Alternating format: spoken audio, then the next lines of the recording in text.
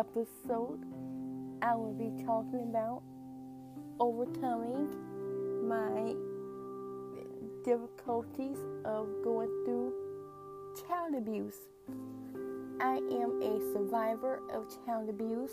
I was abused when I was 9 years old from my camp counselor when I was going to summer camp, and the camp counselor used to physically abuse me, and he also abused me emotionally as well, and he also molested me twice while I was going to the camp.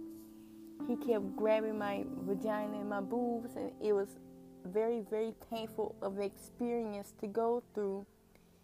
And while I was going to the camp, he was often put his hand on me. He used to hit me, and sometimes he used to push me, and he used to push me hard. Sometimes I ended up being injured, and oftentimes he hit me with objects, and it was so painful. And sometimes when he hit me, I used to bleed, and he used to always abuse me emotionally and talking about how I wasn't good enough of a person, and talking about me being disabled, and always calling me retarded and handicapped, and saying that I wasn't worth being able to go to camps, and how I was too disabled to be doing activities and having friends and socializing with people. And he used to have times when he used to watch who I was talking to and hanging out with, because he liked how I was hanging around groups. He didn't like that I had some good female friends to talk to at the camp, and he would look at me crazy, and he would not stop. There was time when he would not stop staring at me at all. He was patrolling me every time I went on the computer. I couldn't do certain things on the computer. I couldn't play certain video games. I couldn't go on certain programs, websites, and all. He let the other people go on all websites, but when it came to me, he had me feeling very nervous for me to go on certain websites that I wanted to go on. I liked to go on girly websites, but I was not able to do that because he would not allow it. And when I did go on there, he would call me lots of names and just treat me very, very bad and wrong. And then there was other times where he would hit me on my shoulder, and it was a very, very painful experience that I went through with him, and it was just very bad. I was going to the camp for 2 weeks, but he did enough things to me while I was going there the whole first week worth, and it just would not stop at all. So I ended up leaving the camp within 2 weeks, and I was glad that my mom was able to get me out the camp and to get me into a better camp where I ended up getting better treatment at the new camp than the camp that I was going to, because the camp I was going to was full of bullying and abuse, and I didn't want to be going to a camp where I was going to be getting abused as a child. I was 9 years old at the time, and I didn't know nothing about sex stuff when I was 9 years old till I got with that camp counselor, and he was 30 years old, and he used to do all the stuff he did to me, and it was very painful for me, not only physically but emotionally, and it was just very hard for me to go through, very traumatizing. So I ended up dealing with all the pain on my own. I didn't know who to talk to. I was just feeling so overwhelmed, and there was times when I stopped doing certain board games. I stopped going on certain websites. I stopped going to certain programs. I stopped wearing certain outfits and shoes, and I didn't like getting my own.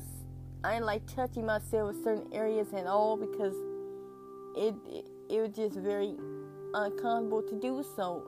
There was times where I didn't like going to do certain things. I didn't like doing certain video games no more. I didn't like going on the same websites no more. I didn't like having the same look no more. And because of everything that happened to me.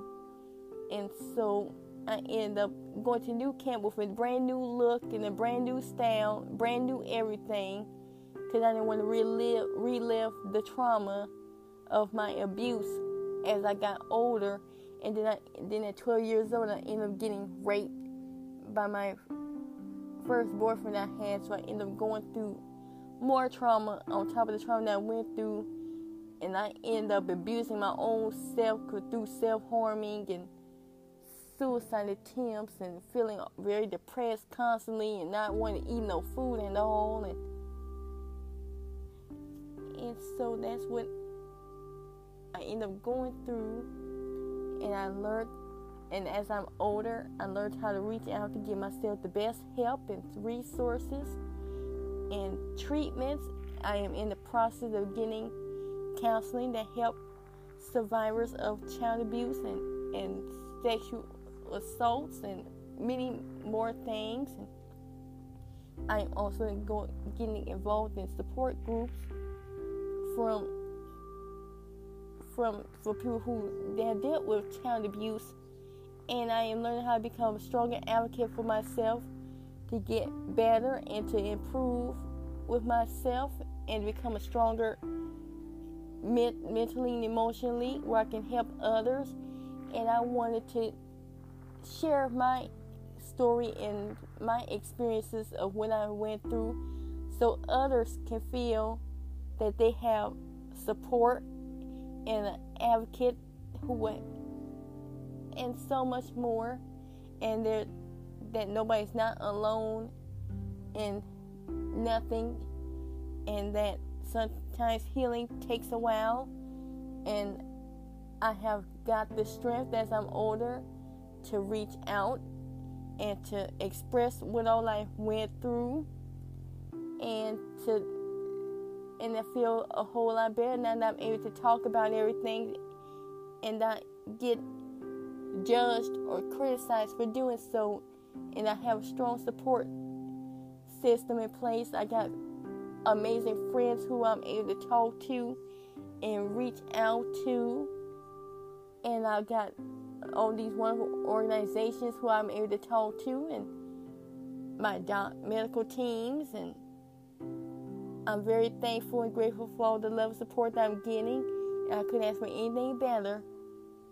And if you or you know someone who has struggled or is struggling with child abuse or child sexual abuse, help them, and believe all survivors. Help them get better and help them learn and know that there are many other survivors and resources who can help them, and that there's no one fighting alone. Everybody is here to support everyone, and I am here to support every single survivor and victim. And I am using my story to bring light to this important matter, and that child abuse should always be taken care of seriously.